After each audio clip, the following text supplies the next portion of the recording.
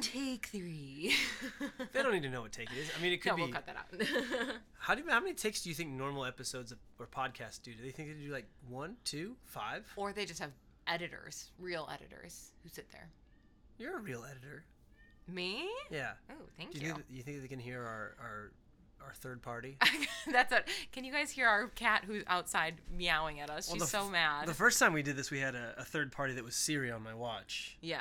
Now we have a third party that is one of our cats. Outside. I lovingly call her Black Thunder or Black Bean. We know what beans lead to. What? Farts. Okay, nobody heard the second take. We're having, this is great. We were talking about farts and how many times a day is it appropriate to fart. But this episode has nothing to do with farts. It has to do with... If you have a question, though, you should let us know because I definitely had that question. But wait, it does have to do with movement. It does. And... Hey, guess what? Your smooth muscle in your digestive system is moving almost all the time. And that's actually really what we're talking about. Hey, I'm Julie. And I'm David, and we are fitness and nutrition coaches who want to give you a buttload of nuanced knowledge so you can make informed choices, feel confident, and live healthful, action-packed lives on your own terms.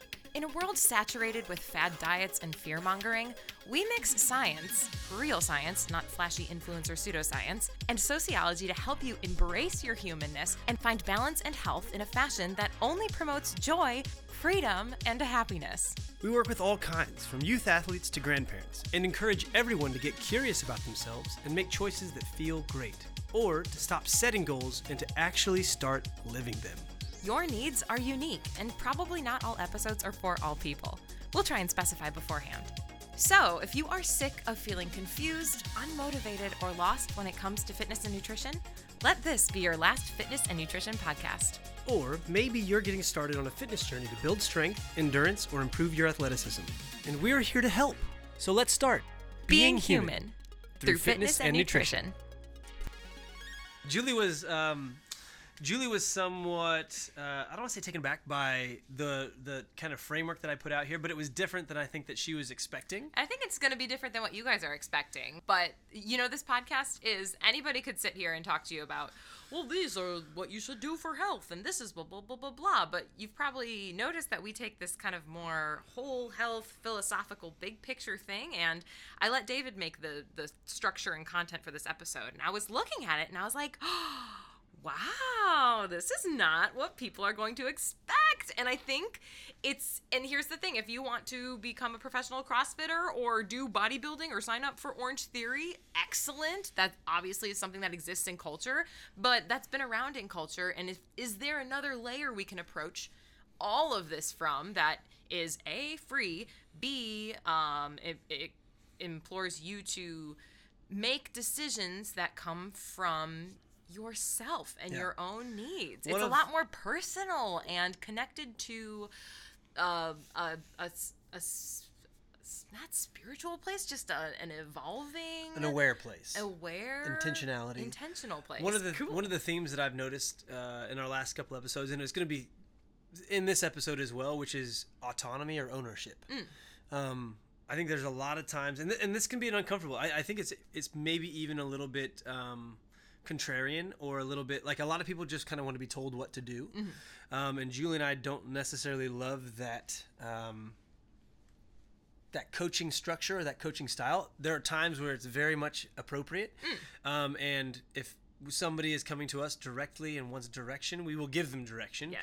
But I think both of us believe that in order for there to be long-term, sustainable, longevitous change, some of that has to be internalized or owned. There has to be some ownership, authority, autonomy at your level, the person who's listening to this, in order for that to be something that sticks and takes for a long period of time. Yeah, absolutely. So keep your mind wide open. Did we already talk about which episode this was?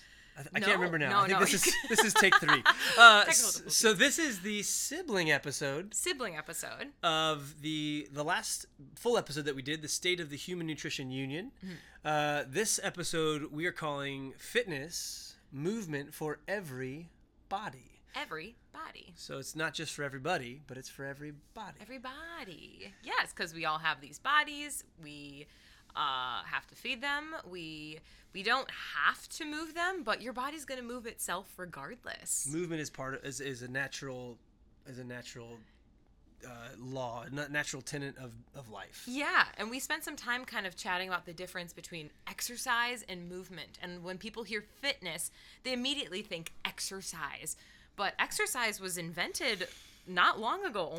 It's a man-made invention. It's a man-made invention. Humans have been around for 20,000 years. Yeah, so like modern humans, 20,000 years. I think it was Homo sapiens, maybe a million years. I don't know. My We're way off, but what's that called? My yeah. Anthropology. There we go. My anthropology is not as strong. So I love learning about it, and a lot of my my beliefs about fitness and movement as it currently stands come through that lens of evolution. And yet I don't know the exact dates as well. Yeah, but anyways, exercise then was invented in the 50s or the 60s, and wasn't it so funny just to think about even how far now we've come from that, like the little shake belts that people had. Sometimes you see pictures of the strong women from the 1930s, and that's cool. Some of these things come back around though, right? Like, because now there were things like shake weights were just a little bit ago, and now there's like the rappers on TikTok or whatever. That's in the vein of if it sounds too good to be true, it probably is. Yeah. Anyways, and so the 30,000, the 40,000 foot view that we're starting this episode with, is going to be this concept that motion or movement is a function of life, and it's our natural state to be in. It's a foundational aspect of humanity, of life. That I think has been kind of bucketized or has been kind of constricted into this concept of exercise. Yeah. And so the first step was to kind of take a step back. And so we'll kind of get into that. Absolutely. So the way we're going to kind of structure this episode is we've got 4 concepts for you that we've kind of broken up as ways to approach movement, fitness for health without the lens of exercise. We'll get there in concept 4 if we want, but it's not necessary. And most importantly, these are gonna, as we're talking through these, it's gonna be very personalized and individualized. So let your brain run, get ready to think some cool thoughts. Each of these concepts, we just have some steps that are not required, just ideas of there would be ways to put the concepts into action. Yeah, how to take the concepts into actions so they can fit around your life and your needs and your priorities and values. Especially because as it comes to behavior, which is really ultimately what we're talking about with these things, is how we act as humans.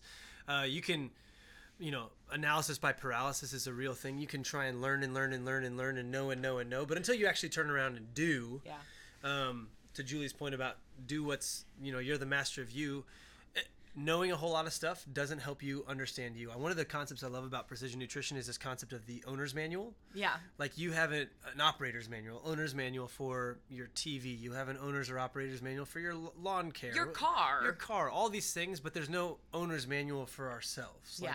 That would be a great episode, wouldn't it? Well, I think it might be beneficial as we talk about behavior. We'll talk about. But you got to write your own owner's manual. So maybe, yeah. But in order to write that owner's manual, you have to be doing things and then taking note or learning about how it treated you.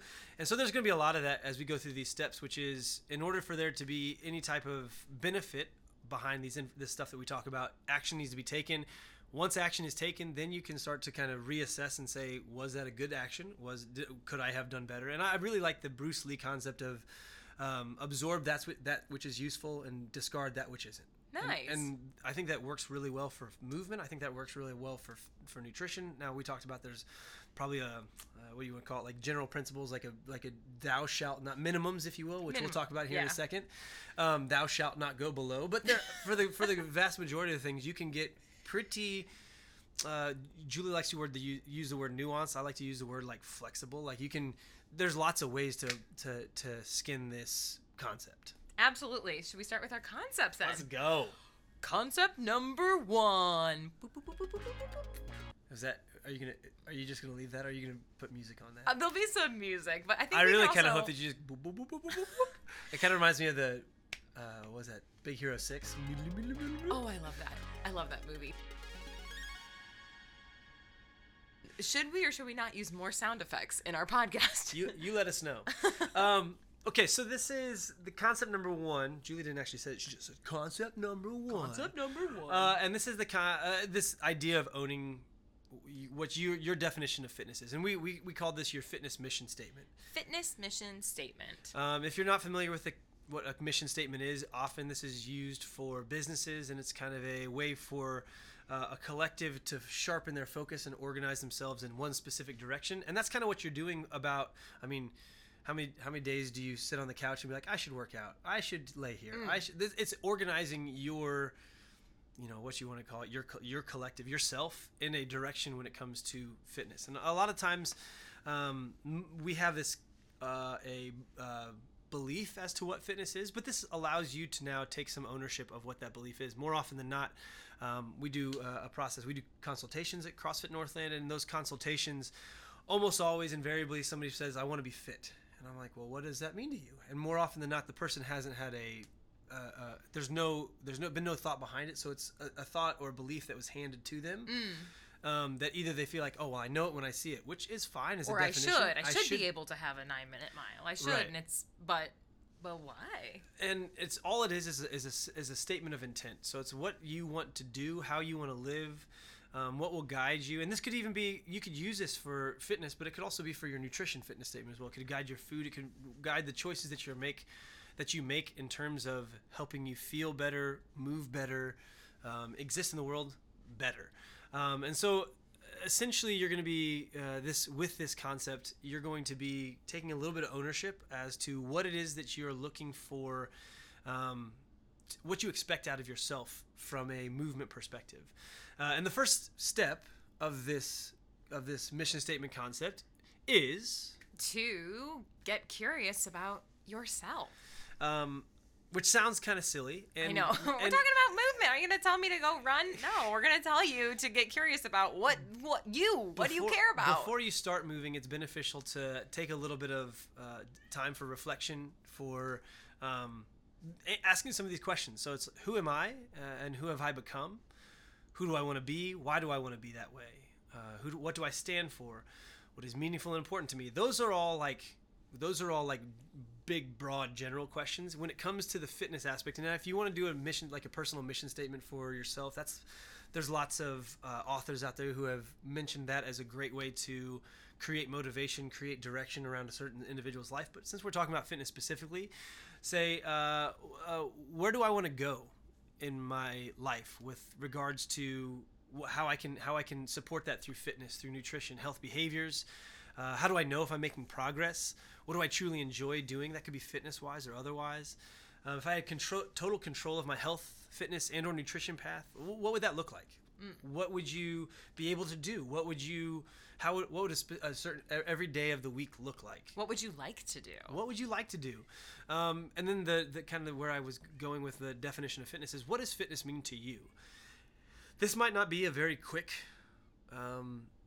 what's the word I'm looking for? Exercise. Discovery. Yeah. You're going to be likely spending a little bit of time doing this, whether that's an hour that you're spending journaling, or if you are, you want to spend a couple days doing it, whatever it might be. You can take some time, because this is ultimately something that you are wanting to use as a guiding light, as your what's that little lighthouse, right? Yeah. That allows you to stay on the path that you want to stay on. It's a good step 1, I think, for sure. Absolutely. Step 2. Look for themes that reappear. What do you mean by that? What do I mean by that? Yeah. So if you consider all these answers together, what are some common ideas that kind of filter through in different areas of your life? Like, can you think about when you've talked to somebody at a nutrition consult or a fitness consult, and you hear certain themes? What would some of those themes be? Sometimes I hear themes of, well, I want to do all this, but I don't have the time. A lot of people feeling guilty about putting themselves first. If I spend this money on myself and then I'm taking time away from my kids, then I'm a bad parent. Or other themes like, I need to be the best. I need to win this. I need to be better than I was the day before. I need to. That's another theme, And so some of those themes you could take probably a little step back from and say, okay, there's kids mentioned in there, so being a parent. Yeah. how is being a parent, how does that affect your fitness desires? And that could be like, oh, I want to be a good role model for my kids. Right. I want to be around when they have kids. If you're a busy individual, which is one of the things she mentioned as well, maybe that's efficiency is important to me. Sure. I want to compartmentalize, and that's a perfectly fine way to go about it. It doesn't necessarily it's the only way to go about it, but it is one way. And then lastly, the step 3 would be see if you can capture the essence in a several sentence or a couple paragraphs, and this could look like a longer form, something that you write down. And you could put it in a journal if you're a journaler. It could go in your phone if you're somebody who uses the Notes app in your phone. But it's going to capture all of these questions that we've asked yourself into a statement of intent, a mission statement, if you will. Yeah. A mission statement that you can just kind of revert back to and lead by. I do think it's so funny. We're talking about fitness and moving, and concept 1 and the first 3 steps were just about clearing your brain. It was all about the fitness in your head first, because it's almost like if you don't do that, like maybe we'll just be training for marathons and busting our Achilles tendon 10 times and feeling terrible and not really knowing why. There will always be somebody fitter than you. There will always be somebody who can run faster or has more muscles or is more snatched looking, if that's important to you. I'm over it. But and all of that noise is so loud in our culture. So it's, I just think it's really cool that number 1 has nothing to do with moving at all. It has to be about laying the fertilizer and the groundwork in your brain to then build healthful habits that serve you and you only. And that also, doing that exercise might be beneficial to come after you listen to this whole episode. Yeah. Because your preconceived notions, your experiences to this point might shape what you say. And as we get into these next couple concepts, you might say, I've never thought about it that way. Maybe that will change the way that I think about my fitness mission statement. And these evolve throughout the courses of your life. Absolutely. Every, year, 3 years, 5 years, even, 6 months. I think even if David and I made this episode 6 months ago, it wouldn't be the episode it is today. If we made it 2 years ago, it wouldn't be the episode it is today. Yeah. Wow. Cool Absolutely. Stuff. Concept 2. Concept number 2. What is it? Concept number 2 is thinking about a day or your life or whatever, daily minimums, and viewing things on a spectrum of 1 to 10. And truly that spectrum could be any numbers, right? But this concept of 0 to 100, yeah. We like to think in terms of all or nothing. Yes. Like we like to think as binary, as zeros or ones. Either I did or I didn't. I won or I lost. And movement, similar to nutrition, doesn't necessarily ascribe to that binary ones and loss system. Yeah. Ones and zeros, wins and losses system. Wins and losses. And when you kind of approach movement through this kind of spectrum lens of where are you right now? How busy are you? What kind of environment do you find yourself in? Do you have multiple kids who are all at home, who are all requiring your attention? Are you a military individual who's on travel and who's away from their family and away from their friends? Each of these situations might require different daily minimums. But if you have this concept of, at the very least, I want to do XYZ for my movement, that is a lot easier to live into and to approach from a standpoint of quote-unquote winning and losing than if you just expect yourself to be perfect. And knowing, when you go below your minimum, you feel that. And you're like, oh, this is below my minimum. I'm not feeling too hot. Let's work on getting back up to my minimum. And then maybe in a season where we have more time, we say, okay, I want to go above my minimum. I liked, thinking, as if eating a minimum amount of protein. Our body needs so much protein in order to prevent malnourishment. So similarly, we could use that concept kind of for movement, like thresholds of movement. Yep. Minimally, I need this much activity, maybe this much minutes of sedentary stuff, maybe this much, minutes of weightlifting or yoga to make sure that I feel calibrated and okay. Because certain things like sitting down, sitting at a desk, running to get your groceries are all movement patterns within our life. Some of them are going to support us. Some are going to be a little less helpful, but just kind of finding that balance place for you. Yeah. Absolutely. And I think a lot of that is determined by your goals and what your direction and what you're hoping to get out of quote unquote exercise or movement actually is. And this spectrum, this 1 to 10, could look like the very lowest could be I'm going to park farther away from the grocery store. When I go to work, I'm going to park in the last row and I'm going to walk. Yeah. Could be I'm going to take the stairs. Yeah. It could be whenever I find myself in a situation where I could walk or bike to the restaurant or the grocery store or wherever, I'm going to walk or bike to that item. On the high end, the 9, 8, 9, 10 might look like I'm going to 5 hours of exercise where I do strength training and conditioning, or strength training and cardio a week. Like there's more than just I'm either exercising in a gym or I'm not. Yes. There's more than just I am strength training or I am not. And regardless of whether you're working at the 1s, 2s, and 3s, or you're living at the 7, 8, 9s, it's motivated by your own. It's dictated by what you want and what aligns with your goals and values. The middle ground is kind of a great place where a lot of normal people, everyone's normal, but where a lot of people are going to live. I want to, maybe get a little bit of mobility in the morning so that my shoulders don't hurt, and maybe I want to do a little bit of strength training to build up, so to prevent back pain,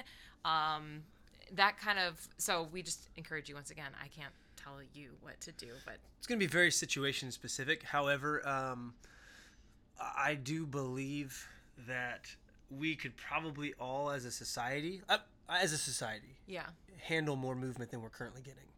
Yeah, than the average. And that's not anybody's fault. It's not because we're lazy. I'm gonna honestly say, people who are probably listening to this podcast, you guys are probably doing fine in terms of the amount of movement you're getting on a daily basis. Maybe you could walk more. Maybe you could stand more. You could find yourself in resting postures where you're on the floor as opposed to in a chair, for sure. But like as a society, I think that more often than not, Western society especially, more and more sedentary. Yeah. More and more office work. I mean, that's a process of industrialization. Yeah.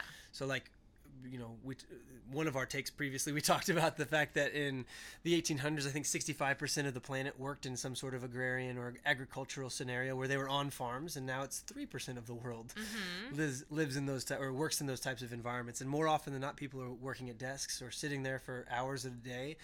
And I've had lots of clients see success from a movement perspective by just getting up and walking around, taking a 10-minute walk every 2 hours. Buying a desk that kind of can convert from standing to sitting, just to get variation in your movement patterns. Absolutely. Myself, I've seen value in finding myself sitting on the floor more, because I find myself when I do that, I don't get super comfortable, and so I move. Yeah. Did we tell them we're sitting on the floor for this episode? I honestly don't remember. We did 3 takes in the beginning. We had technical difficulties. But we have been standing the last several episodes. 2 episodes. Yeah. And now we're in these like squatty positions on the floor, sitting. I'm on my knees. What do they call it? The cowboy position. Basically, finding yourself on the floor can be really good for your ankle joints and your knee joints. So just having that variation. But now we're getting a little off. We get excited and go on a tangent. we'll talk about that in another episode where we talk about how to live life pain-free. So we'll get there. We'll get there. But step 4 is deciding where you are at and what your minimums are. And more often than not, this looks like some sort of movement in a short amount of time. Yeah. So Julie knows that she feels better if you practice yoga. Yeah, that's kind of like if I notice when I don't do it, I suffer the consequences. I get more neck or trap tension. I get headaches. Shoulder issues, a cramp in my hip. And then it's crazy if I just kind of take the 10 to 15 minutes in the morning to open my thoracic spine and stretch out my hip flexors, and even maybe do like a little bit of planking and like Superman. Well, hang in there. It's okay.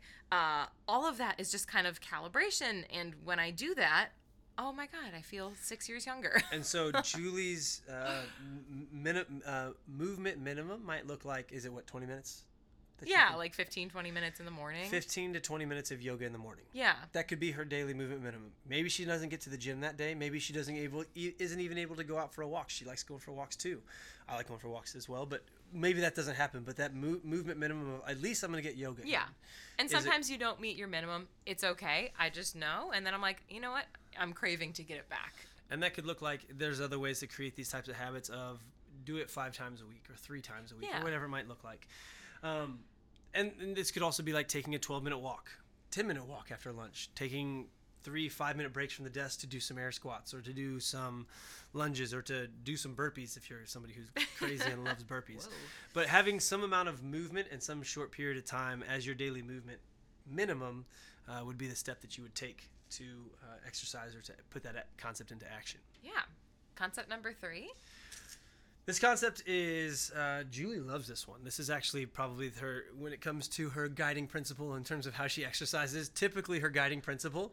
And that is focusing on how things feel and or technique. So technique is, my definition of technique is the way that you accomplish a task.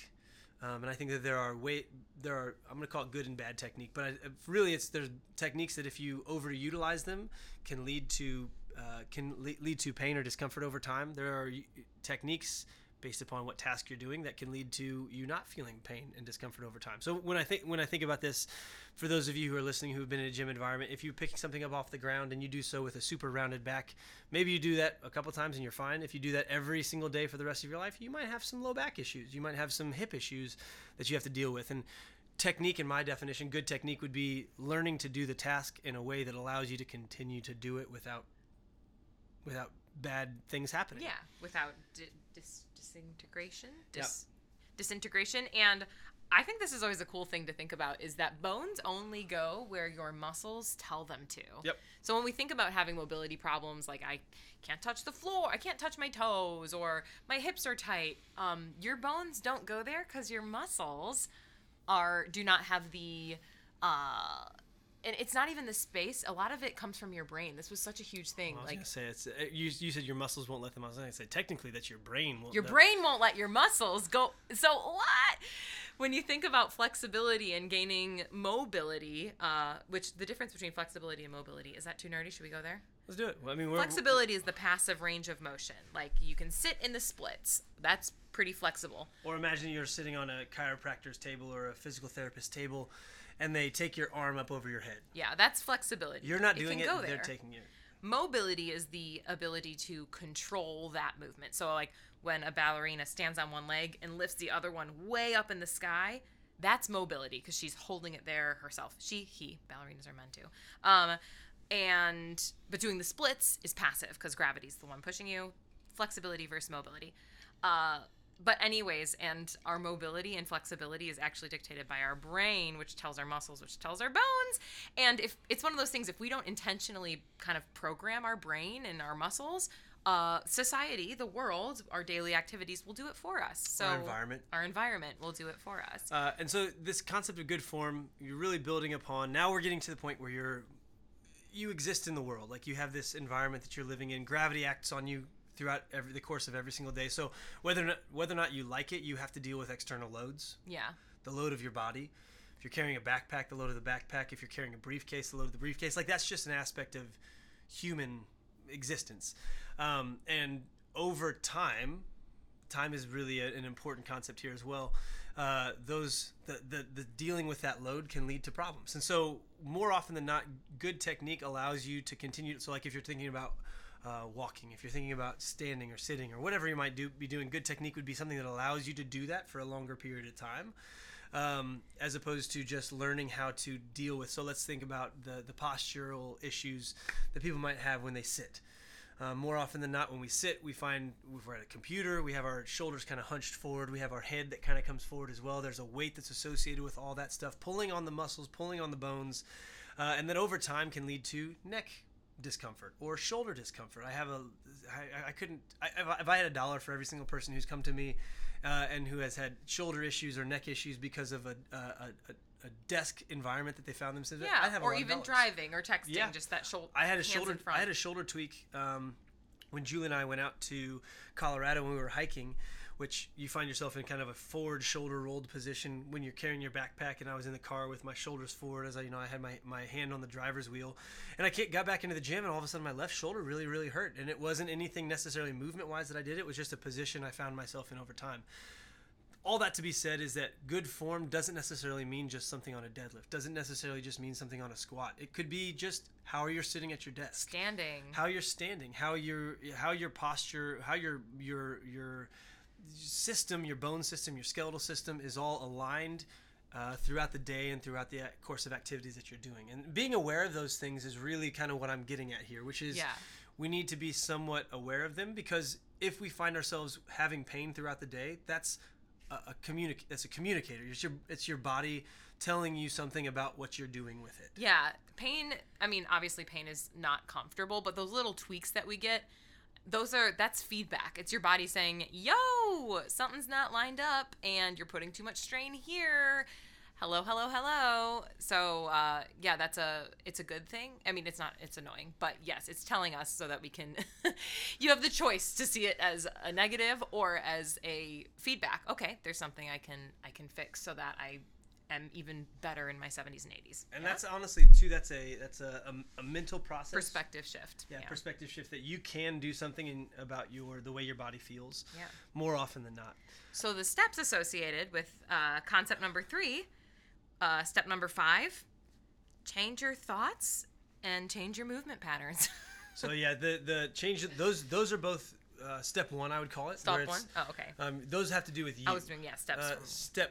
The next step after change, so it's change your thoughts and movement patterns and or change your environment. So that's the external structure and the routine of your day. So if you say, David, I have to sit, I find myself driving a truck or I drive a car for a living. It's like, okay, what kind of breaks can we put into that environment so that we are better, our day is better structured in a way that we can move. Right. What kind of stretches can we do before work or after work to help counteract the sitting position? What kind of movement practice do you get into that allows you to explore ranges that you don't while you're sitting at your even truck? How you sit, like where are your shoulders? Right. Like one of the things. So I've been on the past several months now, kind of embarking down this more of a movement and mobility path. Most of my I guess my practice has been just changing the way that I rest. And we mentioned that we're sitting on the floor, so more often than not, I'm not sitting in a chair, which was causing my hips and my low back to have some issues. Yeah. More often than not, now I'm finding myself in either a deep squat or a crisscross applesauce or a cowboy position or a Seiza sit. And one of these, all I'm doing is essentially changing my resting. How has it changed my your mobility? life? My mobility has never been better. Nice! My knees, my hips, my low back, which is really kind of where this all came from, haven't felt better than they have recently. So I've kind of become a evangelist for changing the way that you rest, because it's the 90% of your day, right? It's 90% of your day is not going to be spent exercising, quote unquote, going to the gym and exercising, unless you're Michael Phelps, who spends 6 to 8 hours a day swimming. Yeah. More often than not, you're going to be sitting, you're going to be standing at a store, in a line, you're going to be driving your car. And so these concepts of form outside of the gym is more about how can you reevaluate or change the lens of what you think exercise is, in a way that's like, how do we move more and experience the ranges of motion that the body is expecting to experience in order to keep ourselves feeling good. Yeah. For long periods of time. Cool. Last up, and this is going to be the concept where we really kind of, I guess, give you, what do I want to call it? Like a filter through which you can kind of look at movement practices. Some of this is going to be biased to CrossFit, and that's one of the reasons why I own a CrossFit gym, which is I think that they did a very good job of defining what fitness was. And I have, for a long time, I just accepted their definition of fitness, which is a pretty damn good definition of fitness.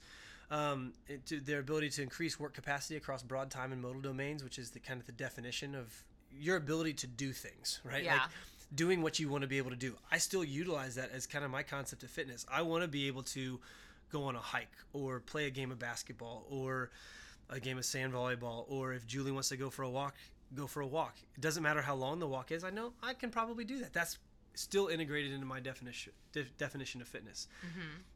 But as you're looking at this, I'm going to break it down into kind of 4 main categories. So okay. This fourth concept has... Fourth concept, okay. Has the step of this fourth concept, if you will, is to analyze a movement practice, whether that be Zumba, whether that be CrossFit, whether that be... I don't know why jazzercise came to mind, but I think I said Zumba, jazzercise, and CrossFit. Those are the 3. Olympic weightlifting, yoga, bodybuilding, powerlifting, walking, running, Pilates, whatever it might be. I'm going to ask you to look at any of those and ask. So if you say, David, is this a good movement practice? The lens through which I would be looking at it, the filter, is going to be this series of questions or steps. Number one is that we evolved needing to be able to do certain physical tasks in order for us to continue to stay alive. And these things are great in terms of helping us feel young, because when I say these, I want you to think about the last time that you did some of these things, and it was probably when you were a kid. Walking, running, carrying anything, whether that be, again, could be a suitcase, could be a backpack, could be something in your hands like groceries, jumping, bounding, throwing, climbing, and hanging. So walking is one that I think most people do on a daily basis. I don't know many people, unless they're unable to, sure, who don't I mean, walk. Yeah. And I mean, this also, we've probably been a little exclusionatory of people with specific medical issues like muscular dystrophy Sure. And that's not intentional. It might be outside of our scope of practice, but right. as we're assuming that you have relatively full capacity. Full function, range of motions. Running is one that some people do. That's the lowest barrier to entry for a lot of people. So there's a lot of people, I think, that do running that don't do anything else, which I think is a good first step away from walking. Carrying, we all typically carry something of some sort, but I think that there's value in some sort of training that allows you to maximize or to find the limits of your ability to carry. And then you can, if you practice carrying 70-pound dumbbells and then you're carrying groceries, it's probably not going to be that big of a deal. Yeah, you're going to do great. Jumping and bounding, I put these together, but jumping for me is one jump, and bounding would be like jumping rope or doing like a triple jump, something where you're absorbing impact and then you're basically taking off all those ground contact forces. And really, walking and running and carrying are all unilateral exercises. So one leg is happening at a time. One arm is seeing something different than the other arm is seeing. Once we get to jumping and bounding, now that's a two-legged activity, typically. I mean, you could jump on one foot, but I'm thinking of like you take off on 2 feet and you jump on top of a box, or you jump over something. Bounding would be, again, like you're taking a couple bunny hops, or you're doing jumping rope. And both of those are valuable from a standpoint of you're going to see a large running too, but you're going to see a large large impact load. So you're going to have a high amount of your body weight. So I think when you run, you hit 2 times your body weight in each leg. When you jump, you absorb that 2 times body weight as it comes down. It's accelerating towards the ground. It's good for your spinal health because it adds the compresses your discs, and over time it's like a diamond. The more pressure they're under, the stronger they get. Yep. And people are like, why do I have to jump rope? I'm like, there's value. So elasticity is another thing that's typically associated with being young. Yeah. As people age, elasticity goes down, and so one of the great ways to maintain feeling young is to do elastic activities like jumping and bounding. Yeah. Throwing and then climbing and hanging. Those would be our upper body versions of what the human body does. So thinking about, like, evolutionarily speaking, throwing would be probably like a spear. Yeah. Maybe if you have what's it called, like a slingshot type of activity where you would be, aiming at something a long ways away. But you can also think about sports. These are things that we typically find ourselves doing in sports as well. Yeah. And that's going to be valuable for training what the shoulders are capable of doing. And then climbing and hanging is the shoulder technology was a brachiation technology. Like, eventually, at some point, if you believe that we came from monkeys, monkeys' arms and shoulder blades are designed very similarly to ours, and so you're thinking of swinging in trees or pulling yourself up to something. And all these are actions that are valuable to have in a training program of some sort. And you could also think of these in a different context, and Julie was harrowing me, or was warning me about the use of these next words. These next words are very much, I would say, like human movement or like exercise related, but it's squatting, hinging, lunging, pushing away from you in a horizontal way. So like think like a bench press or a push-up, or in a vertical lens, which would be like an overhead press, pulling both vertical and horizontal, and then core activities. And so squatting would be both legs happening at the same time. Hinging would be you're pushing your, like a deadlift, or an RDL, you're taking your torso towards your legs, you're forward folding and touching the ground. Lunging would be one leg happening at a time. Pushing and pulling would be the capacities of the upper body, and then core would be carrying things. So you're and your stabilizers, resisting rotational work. You're causing rotational work. All those activities. Yeah, and people might be thinking, why is that important? Why is a hinge important? And it's just kind of our our body and our joints moving the way that they were designed to move, and practicing those positions, because if we can hinge to pick something up from the ground while keeping our core tight, we're going to greatly decrease our chance of developing back pain, Yep. And even just kind of even thinking little bits in your daily life as we're standing, what happens if I activate my glutes, or I kind of have this external rotation in my hips? What muscles are turning on? And just, practicing those types of things. And I think to Julie's point there, when we're looking at these movement patterns, and that's what I would refer to those as movement patterns, as opposed to a movement which is like the back squat or the overhead squat. What you're doing it with is less important. It's the fact that as a human, these are things that we do. Yeah. You look at a baby, and a baby, when it picks something up off the ground, it looks like a squat. Oh my gosh, babies have the best squats. When you look at, as things get heavier, when people pick up a bag of dog food, that looks like a deadlift. That looks like a hinge. Yeah. When you talk about like putting something up on the top shelf of your kitchen, which is actually a really great habit to if like you're like want to keep yourself feeling young and not go to a gym, put all the pans that you traditionally use on the highest shelf. Make it more challenging as opposed to easier. Yeah, because you have to pick your arm up way over your head. But putting something up over on the shelf overhead would be a way. Like if you get up off the ground in a way that looks like a push-up, that would be pushing. Like these are things that the body does, and as it moves through space, and the more physical literacy, which is a good term that I like to think about, the more movement solutions that you have, the more resilient you will be as a human. Yeah. If you only have one movement solution, the minute it's taken away, you're going to be in a lot of trouble. I have a lot of clients that are this way, where it's like they've run into some sort of pain issue and they don't know how to get around it. And it's like, well, we need to solve the problem of sitting into a chair a little bit differently than you have in order for you to not experience pain so that your body can heal itself. Totally. The next one is, I like to think of whenever we do any type of quote unquote training, which is typically what we think of with exercise, we're doing so for to elicit some sort of adaptation. And CrossFit, again, I'm going to be a little bit biased here, has these 10 components or general physical skills, which are cardiorespiratory endurance.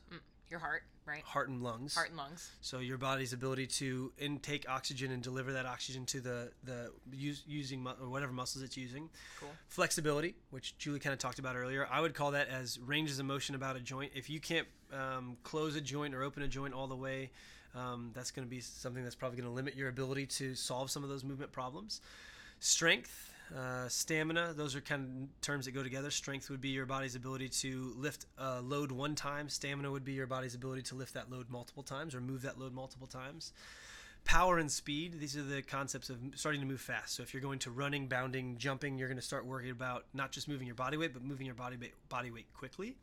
Coordination, accuracy, balance, and agility. And those are all the neurological skills where typically whenever we are, as we age, if we lose our coordination or we lose our agility or our balance, typically that leads to slips, trips, falls, broken hips, broken bones. Not being able to catch yourself as you fall. Which, when you combine that with, as we age, we typically lose our bone density. That leads to really, really bad health outcomes as you get older in life. So typically, engaging in some sort of activity that's going to find a balance of these 10 skills, and maybe it's not one activity, maybe it's multiple activities, is a good way to go about what's called bulletproofing, or making yourself a more resilient human. Bulletproof, I like that, except you're not really bulletproof. More resilient, yeah. More resilient. Yeah. And one of these major ones is when we talk about, last in the nutrition episode, we talked about increasing muscle mass. And when you eat protein in order to make that happen, really what you're looking to do is you need to make sure that your training stimulus is driven or is dedicated towards that growth of muscle mass. And the way that happens is you have to have a stimulus that's a little bit greater than what your body's capable of handling. So if you're if you say that muscle mass is super important to you and all you're doing is push-ups, that can be done. You just need to make push-ups challenging. You need to continue to find a way to make them more challenging, or over time your body will adapt in such a way that it's going to be more efficient at that movement, and no longer will it be a stimulus to elicit some sort of muscle mass. But then even thinking back to number 2, if all we're doing is push-ups, we're really building our pectorals and our biceps, but then if we run into shoulder pain, we've got to turn around the backside of the body. And balance is always going to be important too. Train the pullers as well, because our arms can push and they can pull. Training one might lead to an imbalance. Yeah. Yep, absolutely. Cool. And so whenever you're looking at your movement path, whatever movement practice that you're getting yourself into, those are some good filters, litmus tests that you can kind of take yourself on. If you don't feel like the movement practice that you're doing is doing those things, or you do and you don't feel like it's sustainable, it's still worth trying, and or again, the Bruce Lee context of take that which is valuable to you and discard the rest. Yeah. And keep moving forward, realizing that it's kind of like the same idea with nutrition. You're not going to do it so well that one day you don't have to do it anymore. Mm-hmm. Movement's the same thing. You're not going to do movement so well that one day you don't have to move anymore. Movement nirvana. So at some point you're going to have to integrate it into your life and your lifestyle and realize that it's about enjoying it and enjoying the process. And hopefully these concepts help with that. Yeah, and help you have some ideas to explore through. You don't always need like a specific training program. It can literally just be as simple as, I'm going to try jumping. I'm going to try watching TV in the bottom of a squat position. It can be, I think sometimes having that formula can be exciting and fun. But once again, back to those core values and number one, what's actually important to you? And I will say, I guess my last caveat, my disclaimer here is there's a lot of these things that if you have low kinesthetic awareness, which is a fancy way of saying you are not super familiar with what it looks like to have good technique or to be a good mover or to feel good while you're moving, first of all, you can use a camera and videotape yourself. There's a lot of these things that you can find on YouTube in terms of like, how do I deadlift with good form? Or finding a coach can be probably one of the best ways to do that. So important. Finding somebody who can give you feedback in the moment of how you're doing is super huge. Yeah, we're not supposed to just automatically know these things, but also don't let the fear of having bad form stop you from even starting. Yep. You won't know what your bad form is until you just jump in the deep end and see how it goes. And the second part, disclaimer number 2, is that if you have, it's like the concept of progressive overload. If you have not been running at all, don't go listen to us and be like, oh wow, I'm gonna go run 10 miles today. Start small. Yes. Little baby steps, like it's that concept of you crawl and then you walk and then you run. Like build to those things. So if it's been 20 years since you jumped, maybe you start with a one leg, leaving one leg, landing on the next leg, and then you work on trying to leave 2 legs and land on 2 legs without jumping to anything. You're just on the ground. Right. And then you work your way toward a small step or a box or whatever. Jumping onto a small step. Yeah, 3 inches off the ground. That's huge for people. That concept of meeting you where you are and taking you wherever you want to go will lead to a lot of progress in this world of movement. Yeah. You got anything else for him, Julie? Lordy, I don't think so. That was a lot of stuff, and I think it was I right? Was it not what you thought it was going to be? Hopefully useful. We'll probably have another podcast where we go into some of these things a little bit more fully. It's funny. As we're talking, I'm like, oh, I would love to do a podcast about how to build muscle mass. That's probably going to be an episode, right? Yep. Or things like how to integrate these silly things into your day. It's funny. The more we talk, the more I'm like, ooh, we got to talk about that. Ooh, we got to talk about that. That's why we made this podcast. It's going to be so great. Well, we appreciate you guys tuning in for the movement for every body. If you will, the state of the human fitness movement union. The sister episode to our nutrition episode. We're very thankful that you guys are tuned in and listen to this for the entirety of that podcast. Yay! I know, it was a big one. We don't have any questions because I need to still ask for some. We're building our social media presence. We're getting there, but hey, we got to start somewhere, and this is the most important stuff for us that we want to get to you on these full episodes and whatnot. So thank you guys so much. Speaking of movement, I'm tired of sitting on the floor and kneeling, so it's time for us to get up and move around. Time for us to move. Yeah! Hopefully you guys do too. Check out a walk and talk, and we'll talk to you next time. Yeah. See you next time. Thanks for listening this week. And be sure to rate and subscribe on whatever platform you use to listen to your podcasts. Let us know what you think and submit questions to beinghumanfitnessandnutrition@gmail.com. And be sure to follow us on Instagram at beinghumanfitnessandnutrition. And if you want to support us or get bonus content, subscribe to our Patreon. We are incredibly excited to start this journey with you, and we appreciate any and all support. See you next week.